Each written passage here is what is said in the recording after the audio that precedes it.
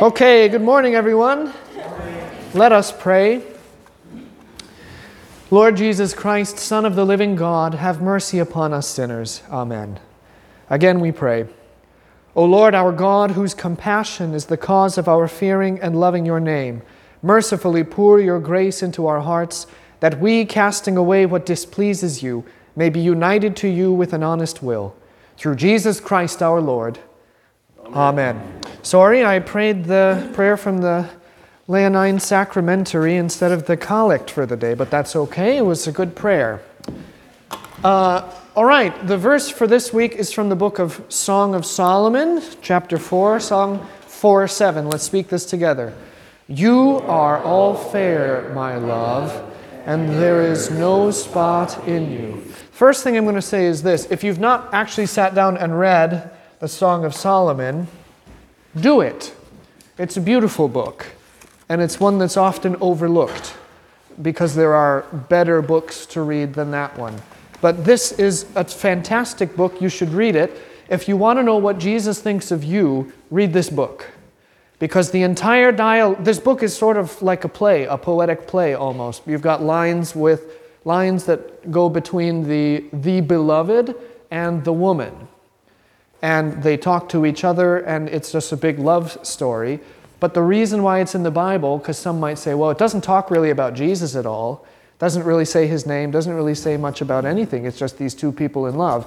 And then you say, okay, but that's the point, because the whole book is about the bride, the church, and the bridegroom, who is Christ. So if you want to know what Jesus thinks of you, read the book of Song of Solomon, and then you'll hear all of the flowery language that he uses to describe how beautiful you are, how beautiful his church is, and how much he loves it. And then you'll hear the words that you get to speak that describe who you are and what you should say to the Lord whom you love as well. So, now here, we have to establish first who's speaking. This is the bridegroom who's speaking.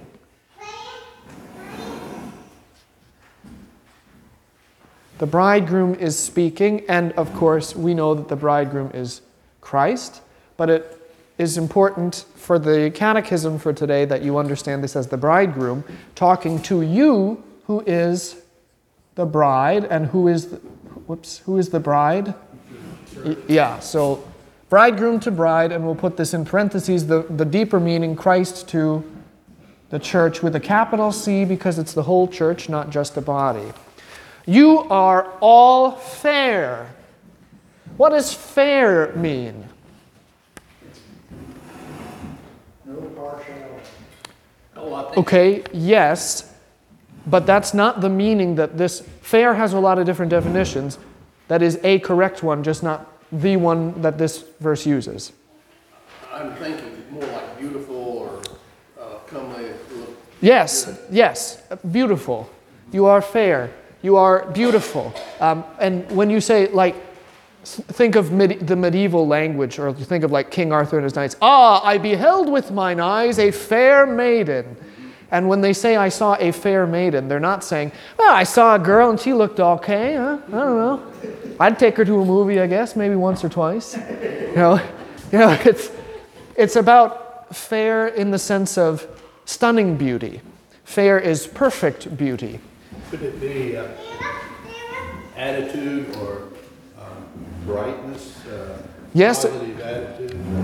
Yes, but I would say if you're going to use that kind of language, that you describe it as a fairness of you are fair in that you look pretty and you are pretty, or like you're beautiful on the outside and on the inside, and the person who's beautiful outside and beautiful on the inside is more beautiful on the outside even than what they look like with their features because of the beauty of their soul. Who are you? And there are some really objectively beautiful people who are also objectively really ugly because who they are is so ugly that it completely masks any physical beauty.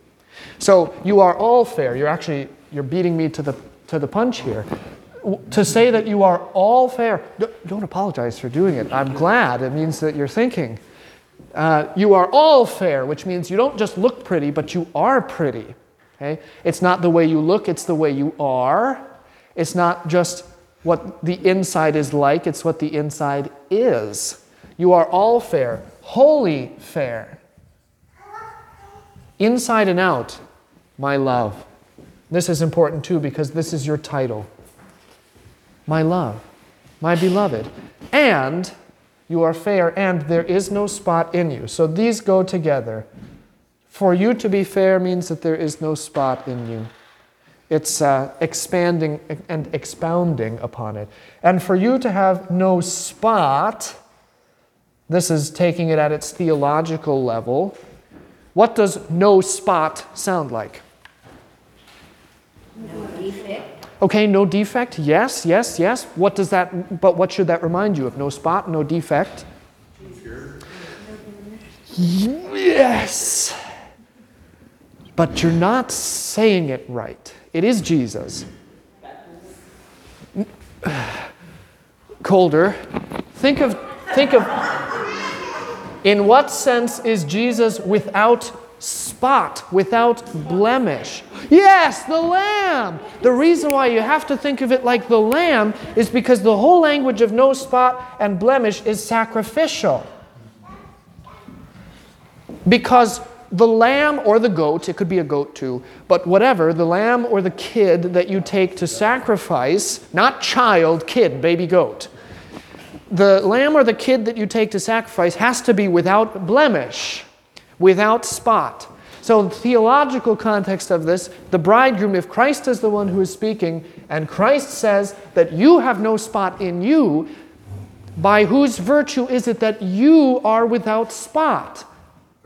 By Christ. So this is the language of sacrifice, the language of the crucifixion. You are my beloved, and I come to you, and you are without spot because I have cleansed you. I have redeemed you. Think about the account of Ruth and Boaz. Who redeems Ruth? Boaz redeems Ruth. He brings her into the fold. This is what the bridegroom does for the bride. You have no spot because Christ has no spot. It's not that he looks at you and says, you know, you are just perfect, and I love you because you're perfect. That's not it. This is also, by the way, I hate the cliche phrase, God loves me just the way I am. God accepts me just the way I am. Because he doesn't. No, that'd say he's approving of sin if he likes you the way If he loves you and accepts you just the way you are, it means that he doesn't care about sin. You say, well, the Lord will accept me just the way I am. And you say, the Lord will accept you in spite of who you are, and the Lord loves you in spite of who you are. That's the better way to say it, because the Lord doesn't actually love you the way you are. If the Lord loved you the way that you are, he wouldn't give you a means by which you are further perfected. But the Lord says, I love you, even though you're a mess, and because I love you and because you're a mess, I am going to work to make you acceptable in my sight. The Lord loves you. You're kind of like a fixer-upper, and that's not a, it's not a demeaning thing. Nobody wants the fixer-upper, but Jesus says, I love you, and I love you so much that I want you to be acceptable. I want my dad to love you too. Okay? I'm going to bring you home to dad, and I want dad to say, marry that girl. So I need to, you need to be a little less messy. Okay? So Jesus says, hey, listen, I love you, and I love you so much I want you to be perfect. Because you're not perfect right now, but I want you to be, and I want you to be perfect because I love you. And being perfect is going to be so great for you. And I want everything that's good for you. So come along with me and I'll help make you perfect. Okay? Let's speak this again. You are all fair, my love, and there is no spot in you. Okay, what does God's word say to husbands? Husbands, love your wives and do not be harsh with them. Husbands, in the same way, be considerate as you live with your wives, and treat them with respect as the weaker partner, and as heirs with you of the gracious gift, so that nothing will hinder your prayers. Husbands, love your wives. How do you love your wives? You treat them the way Christ treats the church. How do you know what it looks like to love your wife? Look to Christ. The way that Christ loves the church, you are to love your wife. Will you love your wife the way that Christ has loved the church? Do you love your wife because of who she is? Yes and no. I mean, obviously you wouldn't have married your wife, husbands, if you didn't love her for who she was. And part of marriage, this is the reason why, yes, Luther, in the Book of Concord, says that marriage can rightly be called a sacrament, is because there is a level of divine grace afforded in marriage that is not afforded anywhere else. You take your wife the way that she is, and you love her for who she is, and you afford her grace where other people wouldn't. And Christ, you love her for Christ's sake, though. When she really irritates you, if love is nothing but a feeling where you say, well, I love you because you're so beautiful, I love you because you do this, then that's not actually love, that's something called using. There's love and then there's enjoyment. Enjoyment is using something so that you get pleasure. Loving something is loving them for the sake that they exist, or for the fact that they exist. Loving them for the sake of Christ. Morris. This reminds me, or vice versa, of the song, the Laura's theme from Dr. Zhivago, Somewhere My Love. Oh, yes. Songs to sing. Mm-hmm. Beautiful song. Yes. Yes, good. Yes? Explain this to me, and treat them with respect as the weaker partner. Oh, don't you worry, I'm getting there. I will get to that, yes. So, you are to love your wives, and you are to love them in the same manner as Christ loves his church, which is unconditional. And also do not be harsh with them, which means how are you to speak to your wife? If your love is modeled after Christ's love, how are you to speak to your wife? Enough. Yes. But if your love is modeled after Christ and rooted in Christ, you love as Christ, then when you speak, how do you speak? Love as Christ, speak as Christ. This is my problem. You're all right, and I have to give you credit for being right, but you're just not saying it the way I want you to say it, is the problem. So, I mean, let's have a little give and take here. Try to read my mind a little bit better, would you please? So you love as Christ, but you also speak as Christ. So if Christ speaks like this to his bride, the church, you are all fair, my love, there's no spot in you, then that's how you ought to be speaking to your wife, not harshly. So yes, be considerate as you live with your wives. Treat them with respect as the weaker partner. Really, the bottom line is if you ever thought men were better than women, this is your passage. I'm kidding. But that's what people think that it means. They look and say, well, look, the man is the one in charge here. You're the weaker one. You can't do the things that we can do. Or my muscles are bigger. I don't know, whatever you want to say. But men are better than women.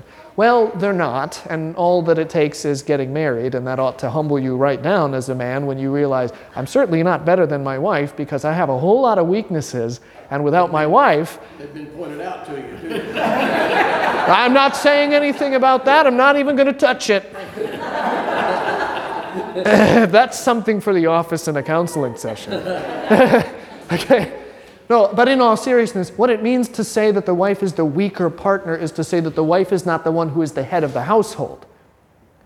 She's weaker only in the sense that she doesn't have the same level of authority in the household that the husband does. And then what this means to say, because the wife is the weaker partner, authority-wise, doesn't say she doesn't have authority. The wife is number 2, though. She's just not number 1. But because she is the weaker of the partners, then you better be sure to treat her with respect. Because what's the temptation if you say, well, the man's the head of the household? Well, then you start getting into the dangerous waters of, hey, fix me a turkey pot pie. And that's not the way that you're to treat your wife.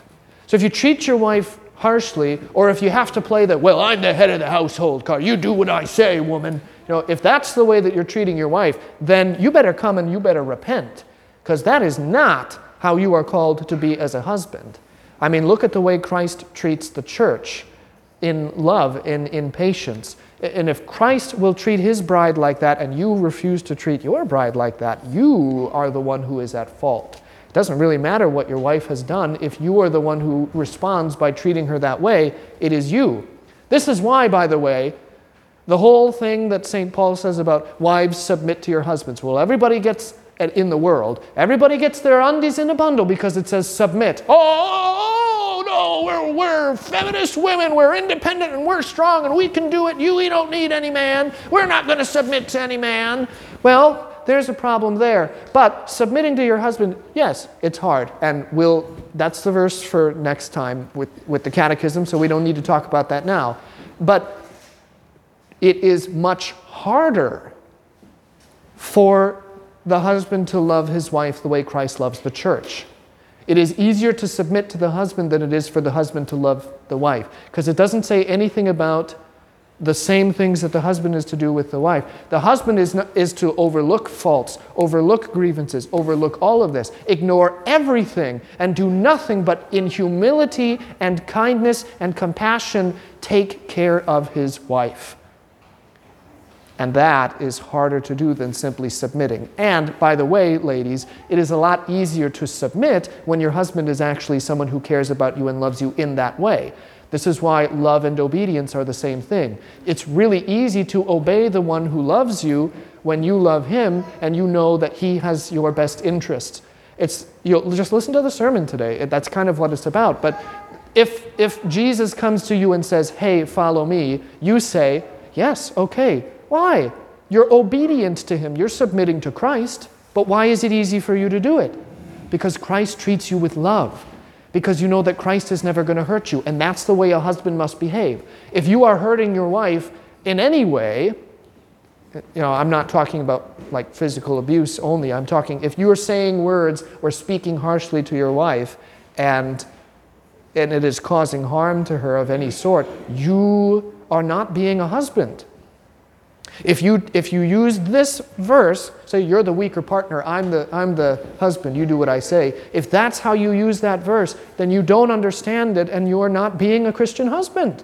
And that's the bottom line. Yes, Bill. Christ gave his life for the church. Yes, Christ gave his life for the church. And look how the church behaved. The church was the one that killed him. And he still gave his life for her. So husbands, treat your wives as Christ gave his life for the church. Yes. Indeed. Okay, any questions about this? With any, I would propose that with any authority, there is so much responsibility.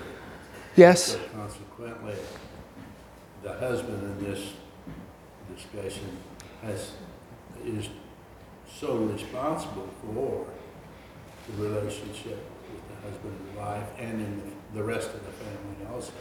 Yeah, being father and husband has a lot of responsibilities with it. And of course, because of course I should say, in the words of the immortal Uncle Ben, with great power comes great responsibility. It's from a comic book, but it's true. Peter Parker's advice, that's Spider-Man if you don't know. With great power comes great responsibility. With great authority, the pastor has great responsibility. The husband has great responsibility. Secular realm, the president of the United States has great responsibility because there's great power. It works with any kind of position of authority. Okay, any other questions? I'm sorry you're just sitting down, but now it's time to go. Time to go to Sunday school. We have a lot to do today, and we don't have a lot of time to do it. It's a hymn Sunday. There's a handout in the back. It's green, because the printer ran out of toner. And I forgot about it when I got to church here. And I went to print and realized we were out of toner. So it's all in green for you, because I didn't want to go without giving you a handout. Yes, and an extra special thanks to our wonderful church secretary, Jennifer Bierman, because the toner was out and she took the files home for the bulletin and the newsletter, and she took care of that all from her house so that we would have a bulletin and a newsletter. So she is very devoted to all of you. I'm going to wheel this in because, of course, I've set the precedent now that hymn Sundays have to be multimedia. We'll talk about that in a second. What I want to talk about first is this book. And the reason I want to talk to you about this book is because I want to show you why I say that paganism is the state religion of the United States, and and use this book as further proof to you of the fact that paganism is so prevalent, and prevalent in ways that you don't even realize. So here's going to be an eye-opening moment for you. The other day, my wife came to me and said, "I need you to burn this book." And I said, "What book?" And she handed this to me. Look at how pretty this is. Escape into cottagecore. Embrace cozy countryside comfort in your everyday. Doesn't that sound nice? Look, there's even a steaming pie there. There's some teapots. Find happiness in the natural world. Be fully present where you are and free yourself from the expectations of others. Full practical advice covering topics from home decor, herbology, eating with the seasons, mindfulness. Look at that. Country living in your home. Now that sounds kind of nice, doesn't it? Well, she handed me this book and she said, "I need you to burn this. I think that's the only way that we can handle this book." And I said, "What?" She said, "You have to burn it. This is an evil book. And I'm not going to give it away or sell it or just throw it in the trash because somebody else might take it, and I don't want them to. We have to burn it." And I said, "Why are you spending all my money on books we got to burn?" No, I didn't say that. I said, "Well, what's wrong with it? It doesn't look that..." Look, this is the... Look at that. Okay? Well, I'll show you. Let's go to the table of contents. Look, it's even published by HarperCollins. Big name publishing house. Introduction. Mindfulness. Home. Fashion. Gardening. Food. Outdoor life. Herbology. Magic and enchantments. And I kid you not. And then it just skips from magic and enchantment back to culture, entertaining, and final thoughts. Magic and enchantment is just slipped right in there as if that's an everyday part of country living. Now, all of you country folk, maybe you know something that I don't know. And maybe I'm a little less country, small town folk than I thought I was, because I didn't realize that part of living in the country meant that you had to be practicing magic and casting enchantments. Maybe that's my fault. But I suspect that it's news to you as it was news to me. Well, let's look at this here, page 158. Here we go. So certainly, this can't be. There is an air of enchantment within cottagecore. For some, this means a journey into the world of magic and witchcraft. For others, it means taking inspiration from fairy tales and fantasy in the way they view the world. The realms of magic and witchcraft are rich and wonderful to explore. Do not ever explore. Because what will happen to you if you explore? What will happen to you if you dabble? You get caught up in it. You will be sucked down. When you explore, you will get lost. You will go further down and further out. So use the opposite of the way Aslan says you're supposed to walk. Further up and further in, he says. But you use this, you go further down and further out.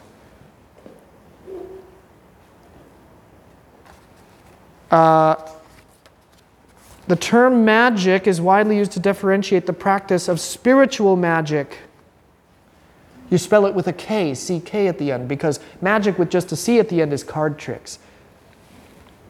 openly admits we're talking about spiritual magic, casting spells and hexes and enchantments. I am going to burn this book. Because it's the only thing to do with it. What do you do with a book like that? It's demonic. But I'm showing you this instead of burning it right away, because this is not even... I've got a lot of top shelf books in my office. But even those are not as dangerous as this book. Do you want to know why? Yeah. Yes, because this is a wolf in sheep's clothing. This is demonic witchcraft disguised as something that you could bring into your home. At least all of the books that sit on my top shelf have the nads to call themselves what they are. This doesn't. And the worst part of this is that it assumes this is part of your normal life. Oh yeah, everybody knows that if you live in the country, you want to practice seances and hold ceremonies for witchcraft and, monitor the seasons, of course, and go out on the solstices, have your black masses and all that. Of course, yeah, that's just what we do, right? This is dangerous. This is really dangerous. And you know who's going to get, who not going to, but who is getting this stuff? Kids. Your kids. I mean, look at this. This is the perfect book for a young woman, probably in her first home, maybe has one child, maybe has a couple more, early on in the marriage. Oh, this is a great thing. It'll help me have some thoughts in here about housekeeping and maybe decor and how to tend my garden a little bit better and all of that. Ooh, it's nice, which is the whole reason that my wife bought it. And it's disguised in here. This is your kids and maybe your grandchildren that are going to be getting this because of how it looks, because of the subject material, and then they're going to open it up and it's going to be not what they thought it was. Now, if they're smart and careful, they'll burn it too, but many of them aren't. Many of them take that and say, oh yeah, well, this is actually kind of a nice little part of the lifestyle. It helps me focus. It's a nice form of devotion. Sort of like yoga. I'm not saying yoga in and of itself is bad. Like going and doing some stretching is fine, but when you go to the real hard yoga places, when they are ringing the bells and doing the bows, and there is a whole spiritual aspect to yoga which is also bad. My brother is a black belt in karate, Shorin-ryu karate, and he worked really hard at that. And when he first started doing karate, at the beginning and the end of every one of his karate lessons, the whole group would be led by the sensei in getting down on their hands and knees and bowing to the different corners of their dojo, bowing to the big statue that they had there, and then bowing to one another. And it was all about bowing to the spirits. And my brother, when he found that out, he wouldn't do it. And he got in trouble at first at the beginning because he wouldn't do it. And he says, if you believe that there are spirits of the winds and spirits of the martial arts and spirits in every single one of us that we have to bow down to and pay homage to, I'm not going to do it. He was in middle school. I mean, he was like a 7th grade or 6th grader. He wouldn't do it. I said, well, this is how we show respect. And he said, I'm not going to show respect to any spirits. I'll show respect to you by giving you a nice firm handshake, but I'm not going to show respect to any kind of spirits you think are flying around. See, and I'm doing that to brag about my brother just a little bit. Because, raise up your children in the way they should go so that when they're old, they do not depart from it. Teach your kids. Talk about this stuff. You can't hide from paganism because it's here. It's here already. America is not Christian. America is pagan. And something like this proves it, but it's so... I mean, look at it. It's harmless. It's all about magic. So that's how I wanted to start. As a warning to you. I'm not trying to be doom and gloom here, but paganism is around you, and that's what it looks like. Be very careful. Be very, very careful. This is one reason why, by the way, I want to start this library at our church, because so much of what's out there, and I'm not saying that the Mound City Library is going out and hey, well, what are the best books on paganism we could get? I'm not saying that the Mound City Library is doing that, but because we're still in a bubble here in Mound City, which is glorious. I said to somebody, I think heaven's going to be a lot like Mound City. And I'm not joking. I actually mean that sincerely. That's how highly I think of this town and the people here. I really do think it's great, and it's a bubble in a world of chaos. That doesn't mean the chaos isn't coming, but it's sort of set apart. And you go to some place like the St. Joseph Library, and no offense to those that live in St. Joseph, but you're going to find stuff like this there, because they just want to have books. But having a sanctum, a sanctuary of, a haven of good reading, of morals, of Christian teaching, of history, all of this stuff, and a lot of stuff that people don't want you to read, things that are going to learn for you and for your kids. That's why I want to have this here as a resource, so that you have an alternative, so that when you find more and more that books are like this, where do you go to find something to read? Where do you go to learn? You can come here. The church will serve you in that avenue as well. So, yeah, be very, very, very careful.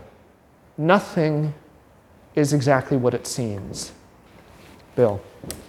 I caught a segment on Good Morning America this morning. The commanding general of the Colorado National Guard, who recently promoted as a woman, but that wasn't the issue. That's an issue, but that's not the issue that I'm going to talk about. The issue I want to talk about is that with her promotion, she came out and publicly spoke and said that she was homosexual, lesbian, and Good Morning America was very complimentary of her personal strength to come out and do that. And I'm getting old, and there's something extremely not right about this. But As if any of that matters. That's always the thing that gets me. Can you do your job? Then what business is it of anyone else's who you take to bed? I mean, let's be real for a minute. I'm not trying to be offensive here, but can you do your job? Then why does it matter? I remember a couple years ago, New York City was so proud because they unveiled their Pride police car. This big, giant, rainbow-painted monstrosity. And it was like a regular old police interceptor. Why does it matter? What does that have to do with being a police officer? Yes? Then this year, they didn't allow them to participate in the parade. Oh, yeah. So it's just like they're... Because, I'll tell you, this is why it matters. Because it isn't a choice, it's an identity. It's this whole play of, the identity politics game. Who are you? What group do you belong to? It's all about your identity. What's your identity?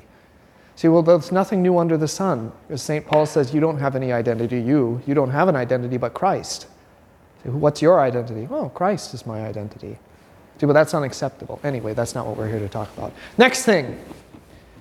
Of course, I have to have art up to disguise the hymn that I have in the background hiding. This is the gospel text for today from Luke chapter 5. This is the calling of the disciples, the first apostles. And notice a few things. Now, in Luke's account, he only talks about one person in the boat. He only names one person in the boat with Jesus, and that's who? Peter, yeah. Simon, whose surname was Peter. So he's in the boat. But then when they go out into the deep, it says, so Jesus told them to let down their nets from their boat. And they let down the net. He told Simon, do it, and then they let down the net. Singular, not nets plural. There's two boats, but it's Peter's boat that's getting the fish. So who is the other person in the boat with Peter? This I think you get in Matthew's gospel, but this is a test to see if you know. I'll give you a hint. It's Peter's brother, Andrew, yes. Patron saint of the country of my blood, yeah. So Andrew's there too, and one of the Gospels, it isn't Luke, I think it's also Matthew, records that the disciples are going out 2 by 2, or that they go out into the water 2 by 2, and then when Jesus sends them out, he sends them out 2 by 2, which is really a neat thing. The Gospel's tying into the book of Genesis. It's a new creation, a new order. This is Peter. You can tell that it's Peter because he's the one who's right up front. Jesus is the one who talks to him personally. Hey, take your boat and go do this. Luke's gospel is all about Peter. You'll notice of all of the gospels, the Gospel of John is probably the most unfair to Peter because John and Peter had somewhat of a rivalry. Mark's Gospel is really, really harsh, too, about the denial and the betrayal and all of that. Mark really doesn't have patience for the disciples that ran away. And he indicts himself on that a little bit, too, because Mark was the one that ran away naked in the garden. Matthew's Gospel talks about Peter just sort of matter-of-factly. But Luke's point here is the reason that he talks about Peter differently, he doesn't make a big deal about the betrayal. He shows how sorry Peter was about the betrayal. And then he changes the order of the transfiguration. It's not James and John and Peter. It's Peter, James, and John. Why? Or Peter, John, and James, excuse me. Why is Peter first and why does he change it and put John second? Because the book of Acts is the other book that Luke wrote. And the book of Acts is all about the beginnings of the church. And who is the guy who's in charge? Peter. And who's his right-hand man? John. It's funny. It's like, do you ever see those photographs of the Get Along t-shirt? Like when the two kids are fighting and then the mom puts them in their Get Along shirt and it's like a big triple XL t-shirt and they have to wear it together. So they're stuck in this t-shirt and they have to spend their afternoon stuck in the Get Along t-shirt. Still fight. Yeah, well, Peter and John were kind of like that, always fighting. And then Jesus said, hey, you guys are going to be in charge of the church now. So here, put on your Get Along t-shirt because you guys have to go get along together. Okay? So here's Jesus. He's calling them. There's the rest of these four, the ones with the halos, the nimbuses. But then here's the really cool thing about this woodcut. Do you see what's happening in the background? Here's a lady with a halo, which means that's who? Mary. Here's a man with a beard and a halo, and his halo has little rays coming out of it, which means that's who? Nope. It's Jesus. Jesus is in two places here. It's art. Don't worry about it. So Jesus is here calling them, and he's also here. And do you see this servant? What does the servant have? Can you see that far away? Filling jugs with water. What's going on in here? There's the banquet. There's a party. Yeah, What is this? that's the miracle. The miracle at Cana, which John says was the first miracle. Yeah, and the disciples believed him. So he comes out here and he calls them and they follow him. And then he does the miracle and they say, oh, now we believe him. So, but all of this is happening together in the one woodcut, which I think is just really neat. Albrecht Dürer. I thought it was, but it isn't. I actually don't know who it is. Albrecht Dürer has his own seal in his woodcuts, and I looked for it and I tried to find who had done this, and I couldn't. So as far as I know, this is an anonymous woodcut from Germany from, I think, the 17th century. And then there's this one, which is older. This is a mosaic from Ravenna. Ravenna is really important because Ravenna was the capital of the Western Roman Empire for a time. But Ravenna ended up becoming part of the Byzantine, so Byzantine Christianity was there. This is a mosaic. The churches in Ravenna have beautiful mosaics. And this is, you can see there's Peter, and then there's Andrew, and Jesus is there calling them. See, their net is full of fish. Now here's something funny. You see this weird kind of fish right there? What's that doing? Why is it not in the net? I talked about this in a newsletter article once a long, long time ago. There's a little thing in iconography from the Byzantine era. They put that little fish in. Part of what that little fish is he's to symbolize the sea. The what? To symbolize the sea. He's like the spirit of the sea. S-E-A-C? Yeah, S-E-A, the sea. Or like Leviathan, the great fish. So it shows that the Lord is the one who has dominance over the waters. And here they are. There's Jesus, and there's the spirit of the sea. There's the Lord's dominion. And then in between the Lord's dominion and the person of the Lord in Christ, they're catching the fish. Yes, Rhonda? Back here, it looks like a squirrel surfboarding away. A squirrel surfboarding away. Yeah, I can't see that far, so it's like, okay, it looks like he's got a surfboard underneath him. Jesus is getting sporty. Who's that behind Jesus? That's a good question. I think that's one of the other disciples. Hi, sweetheart. Who is watching you? Come here. Come here. Yeah, that's okay. Okay, now,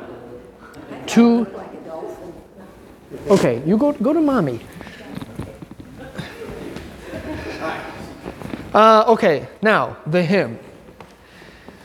The hymn for this month is Thee Will I Love, My Strength, My Tower. It's number 694 in the hymnal. You probably know this hymn. I think it's a TLH tune. The text of this was written by a fellow named Johann Scheffler, and, cool story, that I actually just discovered this morning while I was recording the service for the podcast. The hymn of the day today, our office hymn, is 688, Come Follow Me, the Savior Spake. You know that one. Come follow me, the Savior spake. And look who wrote that. Johann Scheffler. Same guy. I don't know how many hymns he has in the LSB because I forgot to look, but he has at least 2. So, Thee Will I Love, My Strength, My Tower. This one and the hymn of the day for today both appear in the sanctification section of the hymnal, which is sort of about Christ working in you and you living like a Christian. This began as a sacred poem. It was written in 8 stanzas, and we'll get to, you can see what happens in translation when you count how many stanzas there are, because there aren't 8. This guy, here's a fun story, kind of sad about this Scheffler fella. He was born in 1624 in Breslau, in Silesia, which is now part of Poland. He was born the son of a man who was a staunch Lutheran, very, very, very devout Lutheran.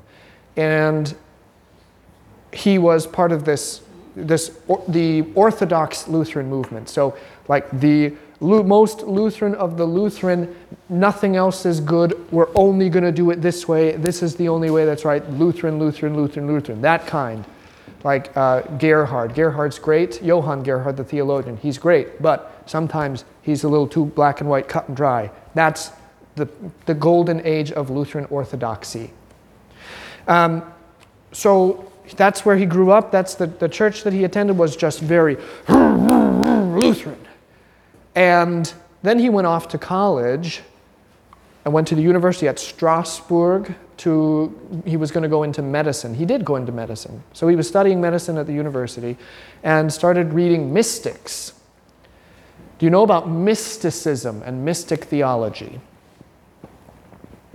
Good. Mystic theology can be really cool and really good. One of my favorite theologians is a mystic theologian, St. Teresa of Avila. Ask Saoirse sometime where St. Teresa is, and she'll run in my office. She knows just where St. Teresa sits on the bookcase. She'll go bring her to you. St. Teresa of Avila is one of my favorite mystic theologians. Mysticism, in the context of Christianity, can be good, and when it's good, it is very good. It is excellent. But it can also be very bad, because it also has a very strong temptation to lean towards enthusiasm. What mysticism is locating God and having almost an experience with God in the Christian life, in contemplation, in devotion, in prayer. So mysticism is less about looking at things black and white and saying, now who is God and what is he made of and who does this and more about, hey, let's just learn about God by praying. Let's have an encounter with God in the sacraments. Let's just sit and be quiet for a minute and talk to God, and we'll learn about him that way. Learn about what? Learn about God that way. Sitting quietly, that way. That way. Yeah. We'll sit quietly, we'll contemplate, we'll think about God, we'll have long periods where we just sit for like 2 hours and do nothing but pray quietly, and then we'll encounter God that way. All in all, there's nothing really wrong with that. You can take it too far in either direction, but I have just some brief examples. This is actually from St. Teresa of Avila. Oh, rats. Okay. So here's one thing that she writes. This is an example of more mystic theology as opposed to more black and white orthodox theology. Now, it seems to me that when God has brought someone to a clear knowledge of the world and of its nature, and of the fact that another world, or let us say another kingdom, exists, and that there is a great difference between the one and the other, the way of life and the way of death, the one being eternal and the other only a dream, and of what it is to love the Creator and what to love the creature. This must be discovered by experience, for it is a very different matter from merely thinking about it and believing it. When one understands by sight and experience what can be gained by the one practice and lost by the other, and what the Creator is and what the creature, and many other things which the Lord teaches to those who are willing to devote themselves to being taught, notice the passive language, to being taught by Him in prayer, or whom His Majesty wishes to teach, then one loves very differently from those of us who have not advanced thus far. That's a little bit more of mystic theology, but that's really good, you see. So there's good balance. Now this is other one. This I have to be really careful with. Meister Eckhart. I love Meister Eckhart. I think he's cool, but he was branded a heretic. Although he contested the heresy charges, we don't need to get into that. A lot of people don't like Meister Eckhart, and that's fine. I kind of do like him. So I have a passage from him to read to you too. God in things is activity, reality, and power. But in the soul, He is procreative. For creatures are only God's footprints, but by nature, the soul is patterned after God Himself. This pattern must be adorned and fulfilled by divine conception, and no other creature except the soul is adapted to such a function. Now you can't tell me that that's not beautiful. Nature is the footprint of God, but the soul is the image of God. That's beautiful. Okay, so that's sort of mysticism. But it is really different reading that than it is reading orthodoxy. So Scheffler goes off, he discovers mystics, one in particular from the Lutheran Church who actually was a heretic. Bad. Basically denied the atonement and was like another form of Arianism, saying that Jesus was just created by God. The Son was created by the Father, which is bad. So then he sort of went down that route and then got angry that his Lutheran friends and his father didn't like what he was reading, so he left the Lutheran Church and he became a Roman Catholic, actually. A lot of the really notable mystic theologians are Roman Catholics. St. Teresa of Avila was a Roman Catholic, and St. John of the Cross is another really big name, and he is Roman Catholic as well, but his stuff is good. So he went to the Roman Catholic Church. He converted in 1653. All through that time, he was still practicing medicine. And then he went off to a court in Breslau that didn't like his Catholicism or his views, and he just kind of left that place. And then when he retired from medicine, he went off to a monastery and just said, the rest of my life in retirement, I'm just going to spend here in peace and quiet and tranquility at this monastery. And I'm just going to spend the rest of my life praying, which honestly seems kind of like a nice life. And this is really famous. He died at that monastery, the St. Matthias Monastery in Breslau. And this is the prayer that he prayed. It's very famous when he died. Jesus and Christ, God and man, bridegroom and brother, peace and joy, sweetness and pleasure, refuge and redemption, heaven and earth, eternity and time, love and all, receive my soul. That's a neat little prayer. So he made that prayer famous because that's what he prayed when he died. Now, this hymn, Ich will dich lieben, 8 stanzas with 6 lines. The rhyme stanza is A, B, A, B, C, C. And the stanzas all began with Ich will dich lieben. And you really only see that. I have two translations here because these are the two big ones. One is the John Wesley translation, brother of Charles, and he did a lot of hymn translating, actually. John Wesley did. And then the other one is the Catherine Winkworth translation, which is the one you are familiar with because she's the one that did the translations in the Lutheran Church, or that are used in the Lutheran Church, I should say. But anyway, so you see in your hymnal the Catherine Winkworth translation, "Thee will I love, thee will I love," those first two stanzas. That's doing her best to maintain what the German actually says of the original, because it all began, "Thee will I love, thee will I love, love, love, love, love, love, love, love. Ich will dich lieben." Okay? The poem was published in 1657 with a group of other poems and other literature that Scheffler put out. The tune that we use is this one from Balthasar Koenig, is his name. I don't really know much about him, and I didn't look because I knew we weren't going to have time to talk about him today. But no doubt we will find another tune by him. The tune is the same name as the text, Ich will dich lieben. The metric structure of the Winkworth translation is 9-8-9-8-8-6. Okay? Wesley's is different. Now, a couple things that I want you to note. In the text, it'll come through in the Winkworth translation and in the Wesley translation, but they come through differently. You notice language from Song of Solomon, this kind of, if it's all about loving, then you know you have to bring in Song of Solomon. So there are elements from Song of Solomon in the hymn. There are also elements from, oh yes, St. Augustine, my boy.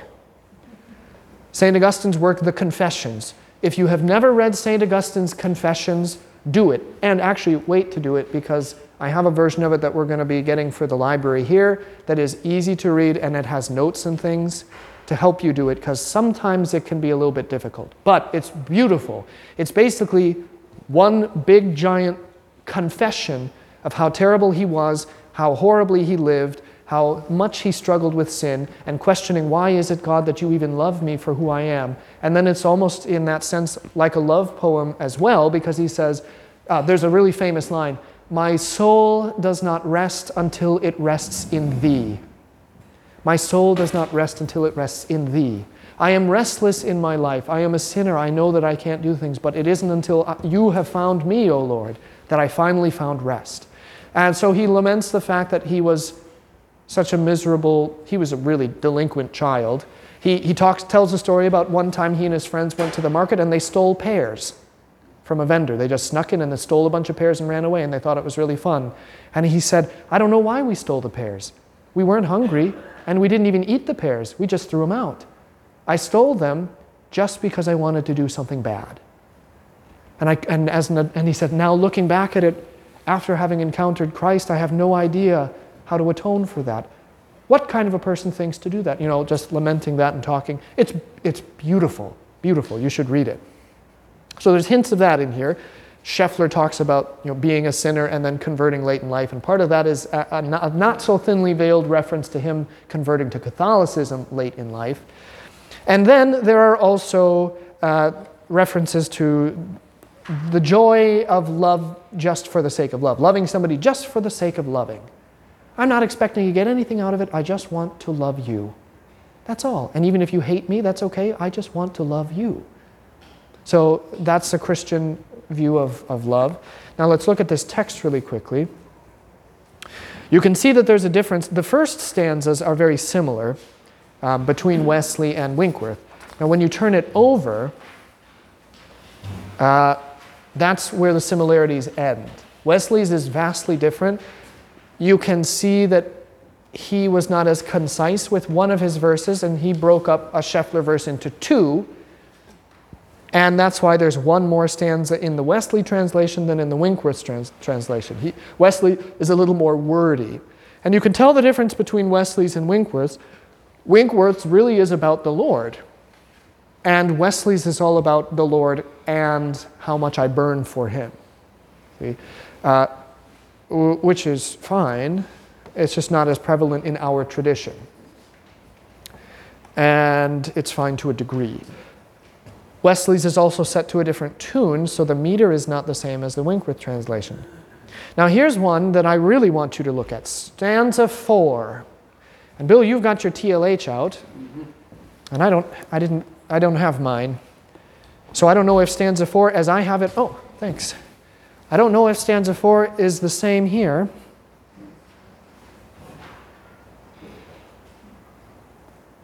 It's 5. It is. Yeah, it's 5. So this is another point in the TLH's favor and another demerit from the LSB. Because stanza 4, I love this. Oh, keep me watchful then and humble, and suffer me no more to stray. I like the language of suffer. That's like the old King James language. And Jesus says, let the little children come to me, but that's really not a good translation, because it really is suffer them to come to me, which means, yes, I know they are an infant. Saying let them come to me says the disciples are just forbidding them. I just don't like kids. You don't get to go see Jesus.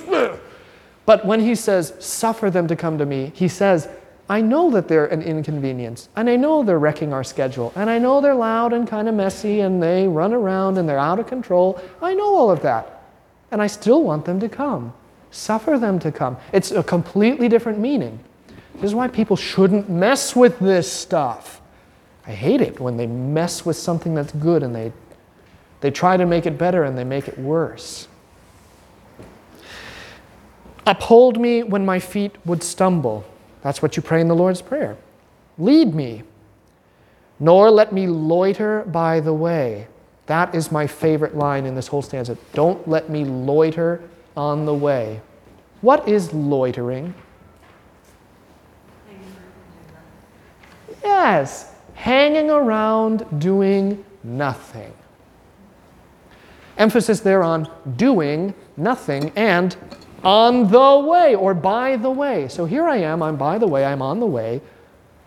Should I loiter on the way? Am I born to stand there? Do I go to the hiking trail to take a picture of it and say, boy, that's a nice looking trail, and then go home? No, you go to do. You're on the way to live. You're not on the way to stand around doing nothing. You're on the way to do something. It's beautiful. Fill all my nature with thy light. Everything that I am, oh, radiant, strong, and bright. Now, here's the LSB. There's a lot of strengths in here, by the way, so don't think that this is me just taking cheap shots. I'm taking a very fair shot here because they changed something that was very good and they made it into something that is not good.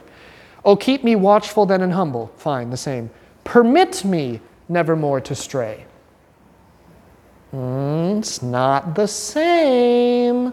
Suffer me no more to stray means that the Lord is patient with you even when you are straying. And it's obvious there that you don't want to stray, but the deeper reality there is the Lord knows you are going to stray. Keep on, suffer me no more to stray. Don't let it happen, okay? Permit me no more. Well, then did the Lord permit you to stray before? Suffer me. Okay, you're going astray, it grieves the Lord. But here it's, permit. It's not the same. Uphold me when my feet would stumble. Yes, okay. And keep me on the narrow way. But you see, fill all my nature with thy light, O radiant, strong, and bright. Okay, that's fine too. But you see, what is the problem? I want to see if you can think about this the way that I do and why it makes me angry. Uphold me when my feet would stumble and keep me on the narrow way. What's the difference between nor let me loiter by the way and keep me on the narrow way?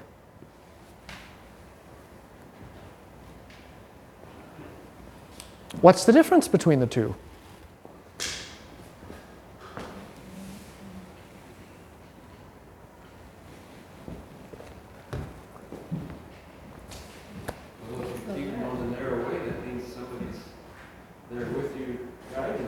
Okay, sure, they're with you, guiding you. It's about not falling off, really. Keep me on the narrow way so I don't fall off. Okay. But saying not loitering means there's the expectation that you're going to do something. This is the problem I have with it. Because you'll find in many of the translations that they changed for the LSB, they changed the language so that it's not telling you you have to do anything. Because these older translations say you have to live like a Christian. I'm not supposed to loiter on the way, and you're not. That's true. But then they say, well, we're Lutherans about grace. We're not about works. So we're going to change it so that you couldn't possibly think it's about works. Just keep me on the narrow way. There's a problem. That's something we call antinomianism. Anti being against, nomianism, nomos, law. Anti-law. Antinomianism says, well, you're freed from the law and you live by grace, which means there's really no more need for the law, because the only thing the law is going to do is tell you you're a sinner and you're forgiven, so you don't need the law anymore. And especially you don't need the law to tell you that you're supposed to live like a Christian. So we don't need to have that in the hymn. But it's bad. Okay? So the TLH has a better translation. Now, let's look at this. I have two treats for you. One is this fella from Germany playing the guitar.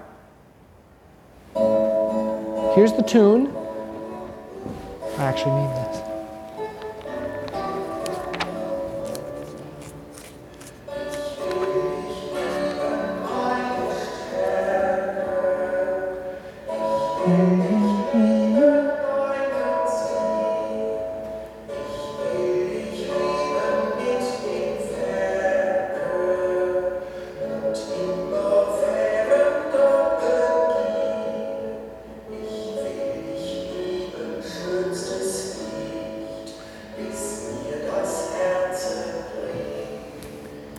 He has a nice voice.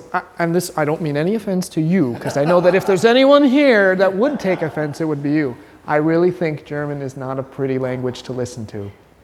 It just doesn't have that poetic ring. I gave you a warning that I was, because, you know, it's just, it's got hard corners on it. German is a hard corner language, and it's not like Italian, it's not sing-songy, it's just kind of, Ich liebe dich. Lily Marlene is sung in German, Pastor. Pardon me? You'll have to hear Lily Marlene sung in German. Well, if it means that it's going to redeem the sung language of German, then I'll look forward to hearing her. All right, now here's just, this is closer to, this, I also wanted you to see it for this. Look at this guy.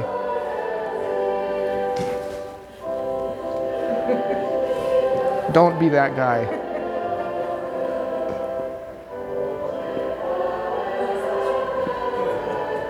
Pardon me? They are, but it's, he looks like, oh, I can't believe we have to sing another hymn. And you might be thinking that. Okay, let's sing just the first stanza and then we'll be done. This starts differently than both of these recordings because we're holding the first note. Dum, bum, bum, bum. Okay? We're up here. Thee will I love, my strength, my tower. Thee will I love, my hope, my joy. Thee will I love with all my power, with harder times shall ne'er destroy.